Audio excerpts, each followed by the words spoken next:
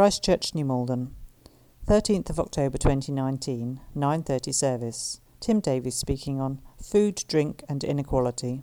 I have different approaches to eating and drinking. She'll happily have maybe 1 or 2 small sips of water with a meal, whereas I'm one of those people who will happily down a couple of pints of water with a meal and still be thirsty. Why am I telling you that? Was because when I initially thought the title of this talk was actually Food and Drink Inequality, this inequality between the amount of water that I drink and my wife drinks is all I could really think about. And it's important, I think, getting the balance right. Too much water with your meal and you'll end up bloated. Too little, you'll be dehydrated. I must admit, I didn't know why Stephen would have asked me to research good dietary practice for this talk, but hey, we're a progressive church. But no, the actual title of this talk isn't Food and Drink Inequality, although it still has the same meaning. The actual title of this talk is Food, Drink and Inequality. And instantly we're all feeling uneasy, aren't we? This is going to be one of those talks which makes me feel bad, doesn't it? He's already hit us with that sheep and goats reading from Matthew 25. I'm not looking forward to what's coming next. Sorry. But the uncomfortable truth is that we live in an unequal society. We live in a world where the gap between the wealthiest and poorest is just getting wider and wider. We live in a world where too many people do not have enough to eat. And this has a significant impact on societies. We live in a world of inequality, and the part played by food and drink is perhaps the most visible and measurable when it comes to seeing that. For many households, not just the least well off, the most flexible item in our budget is food expenditure. And families in a position of struggling to afford enough food are not concerned with the environmental or social implications associated with the food that they buy, but instead concentrate on just simply getting fed. It can even be less expensive these days to feed one's family on processed food rather than fresh food, eating food with higher salt, sugar and fat content. And as the cost of food is predicted to rise, we can expect to see not just increases in numbers of people going hungry and relying on emergency food aid, but also in increases of dietary-related illnesses such as obesity, diabetes, malnutrition. These health implications in turn will continue to place greater pressure on an already struggling NHS. Food, drink and inequality is a problem that matters to and affects all of us. This past summer alone, there have been reports of the huge strain placed on food banks across the country and similar organisations, because many families are forced to turn to them in order to feed children who were no longer receiving a school meal for free during the day. And whilst food banks are an incredibly valuable resource for those most in need, you'll notice from that picture that pretty much all the donated goods are non-perishable foods, things that will last a long time. And yet it means that those most in need of nourishment and a balanced diet are still not getting enough fresh food. And so from a Christian perspective, all of this, it seems fairly obvious, doesn't it? This type of situation is something we should feel unhappy about and feel called to take action against. But I looked into it a bit more in the Bible and saying, what does the Bible actually say about inequality? Is it really something we must be concerned about? Or is it actually just a way of life, as has been created by God? Now we know from the very beginning in Genesis that God created the equal value of all human beings. So God created mankind in his own image. In the image of God, he created them. Male and female, he created them equally. God set our value based upon our likeness to him. Every human being has a naturally occurring equality with every other human being, because no one has been created more or less like God than the other. And God loves each and every one of us equally. When he sent his son Jesus Christ to take the punishment for our sin, he died for everyone because we have all sinned and all equally deserved punishment. And we are all equally given the gift of salvation. In Paul's letters to the Colossians and Galatians, he makes clear that in Christ we are all equal. There is no difference between anyone in the eyes of God. But you know what? Stand us next door to each other, shoulder to shoulder, and of course we're not all the same, are we? Physically, intellectually, emotionally, economically, and by any comparison you can think of, human beings are all unequal. Short, tall, large, thin, athletic, artistic, rich, poor. Evidence of human inequality is everywhere. And about this kind of inequality, actually, the Bible's a bit more silent, it would appear. God makes no apologies, creating us unique from one another. It could be argued that perhaps he's created some people superior than others in certain ways. You know, we consider not everyone has a singing or athletic talent compared to others. And when confronted by the stark contrast between the rich and healthy versus the poor and malnourished, perhaps the argument might seem to have merit there. Inequalities that negatively impact human experience can cause us to wonder why God doesn't do more to level the playing field of human life. When we look to the Bible and like the New Testament, we see it discussing slaves and beggars without passing moral judgment on either. And yet instead God put boundaries around some systems already in place and gave guidelines to people about how to behave. The Bible's treatment of slavery is often derided by people because its instruction is about kindness and respect between slaves and masters, not about abolishing the practice in its entirety. And beggars, they were commonplace in Jesus' day. Yet he didn't start a make poverty history political campaign or crusade to redistribute the wealth. It seems that God is fully aware of the inequality in the society he created. And yet the Bible doesn't suggest he was planning any kind of divine intervention to redress the balance. However, what the Bible does tell us repeatedly is God's concern for the helpless and his instructions to us all to respond to this. Much of the inequality in our world is due to the effects of sin. Disease, racism, poverty, injury, even deformity are all too often due to the actions of humans. But God takes note of the suffering of others, and he expects those with better circumstances to bear the burdens of those without. Throughout the Old and New Testament, there are instructions to care for the poor and sick, to welcome the foreigner, to practice fair economics. God's intervention is to show us the opportunities for us, his people, to develop empathy, compassion. Inequalities in physical abilities or financial resources are occasions for us all to practice loving our neighbours as ourselves. God often uses those very same inequalities to teach us and to develop in us the character of Christ and in those we serve. But is it just about setting up food banks, giving to Oxfam and Christian Aid and things like that? There were three Bible passages I had in mind when I was thinking about this talk. I decided on the Matthew 25 one in the end as our main reading, but I want to briefly look at the other two that I'd considered. And the first one is from Paul's second letter to the Thessalonians. And he writes this: "In the name of the Lord Jesus Christ, we command you, brothers and sisters, to keep away from every believer who is idle and disruptive and does not live according to the teaching you received from us. For you yourselves know how you ought to follow our example. We were not idle when we were with you, nor did we eat anyone's food without paying for it. On the contrary, we worked day and night, night and day, labouring and toiling so that we would not be a burden to any of you. We did this not because we do not have the right to such help, but in order to offer ourselves as a model for you to imitate. For even when we were with you, we gave you this rule: the one who is unwilling to work shall not eat. We hear that some among you are idle and disruptive. They are not busy, they are busybodies.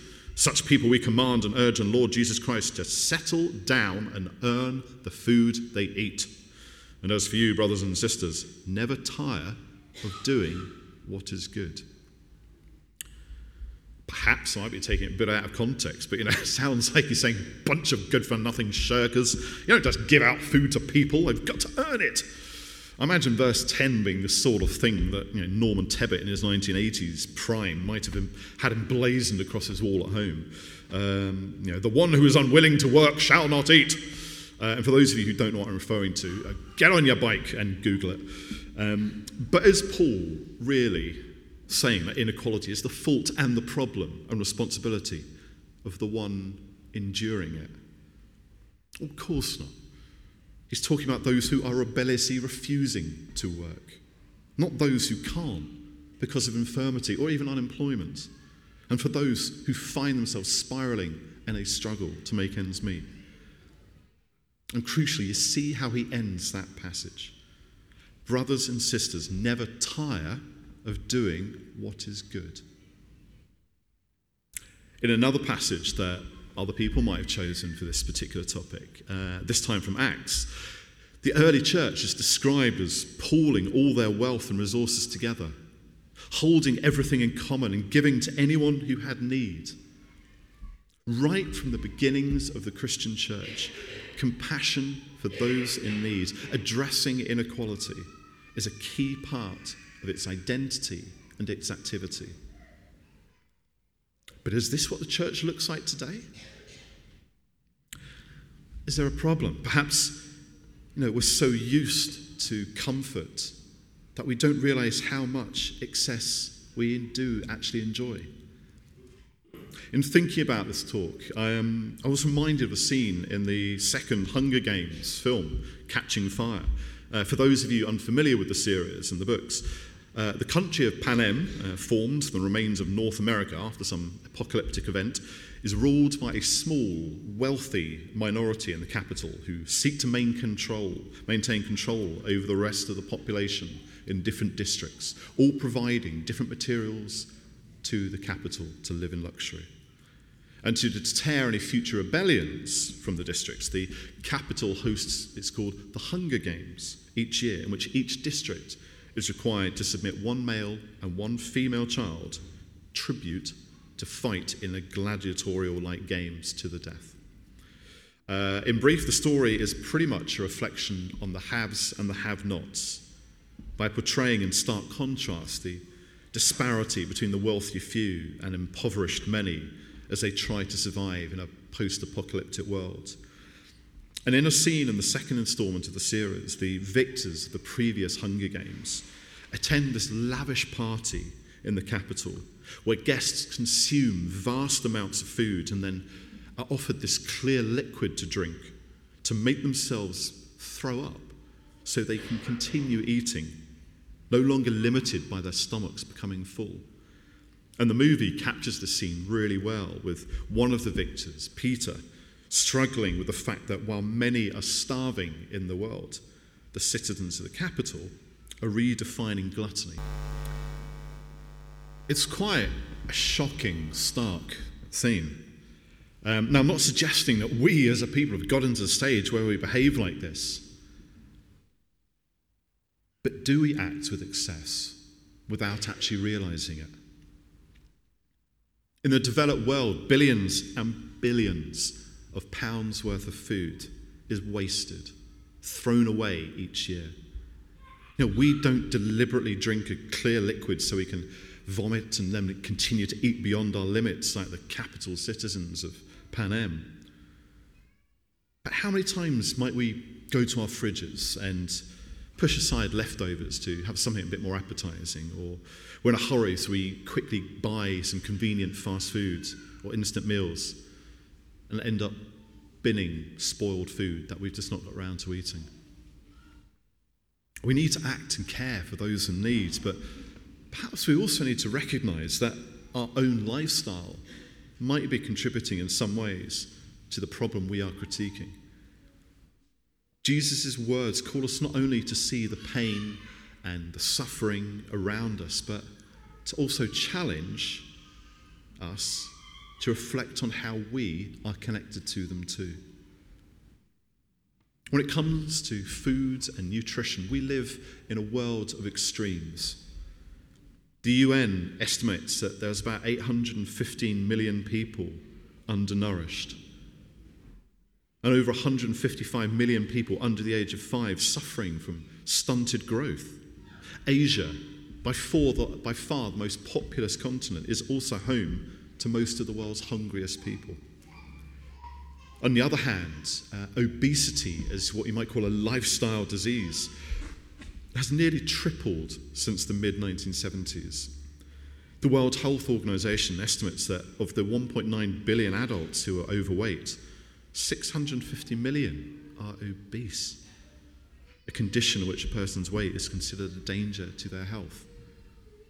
But hunger and obesity are preventable. And this is something we should all be wanting to respond to. To give an example, in 2005, a Japanese gentleman called Masa Koguri, he left his well-paid consultancy job to start a non-profit organisation called Table for Two. This organisation partners with corporations such as Toyota and Panasonic, large Japanese industries, and hundreds of others across Japan to provide healthy meal options. And from each purchase of a meal within these organisations, 20 yen, about 15p, is contributed to Table for Two's school meal programme, which operates in countries such as Tanzania, Rwanda, Myanmar.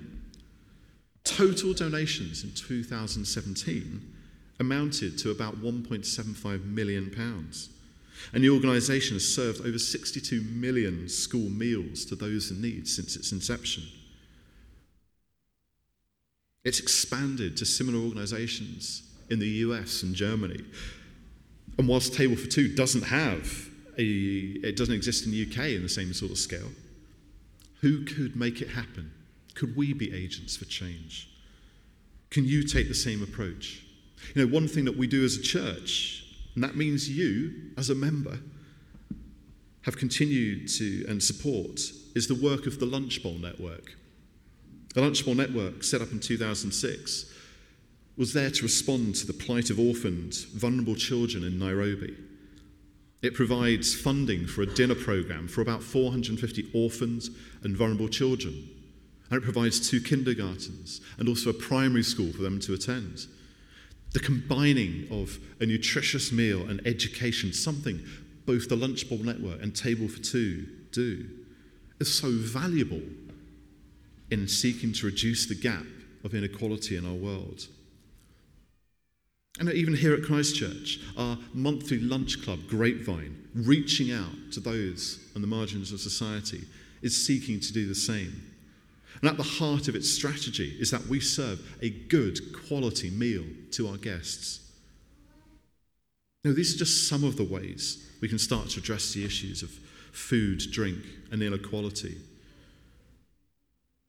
Maybe you can be more vigilant in how you use food at home, not wasting, throwing away. And perhaps with the savings, be prepared to give more to food banks in the supermarkets. You know, a 2-for-1 offer doesn't mean 2 for one person.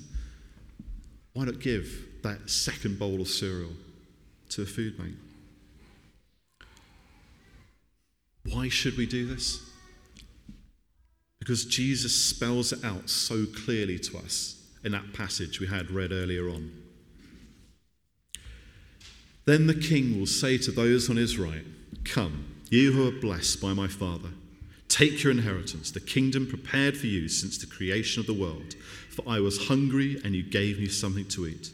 I was thirsty, and you gave me something to drink. I was a stranger, and you invited me in. I needed clothes, and you clothed me. I was ill, and you looked after me. I was in prison, and you came to visit me." Then the righteous will answer him, "Lord, when did we see you hungry and feed you, or thirsty and give you something to drink? When did we see you a stranger and invite you in, or needing clothes and clothe you? When did we see you ill or in prison and go and visit you?' The king will reply, 'Truly I tell you, whatever you did for one of the least of these brothers and sisters of mine, you did for me.'" I'm not going to remind us of the second part of that reading, because it should uncomfortably already be there with you. And to be honest, for me, what I find most upsetting about that passage are the words at the end. The least of these brothers and sisters. The fact that we're talking about the least of anyone should be enough to convict us of the problem of inequality in our world. We must act. God's concern for those affected by food and drink inequality is such that he aligns himself with those most in need. As I said earlier, God's intervention is to show us the opportunities for his people to love others as he loves them, to give us the opportunities and the sense of urgency for us to practice loving our neighbours as ourselves. Those we know, those we don't, those we find it hard to love. To be imitators of Christ and to keep his church growing firm in its foundations of ensuring that no one goes without.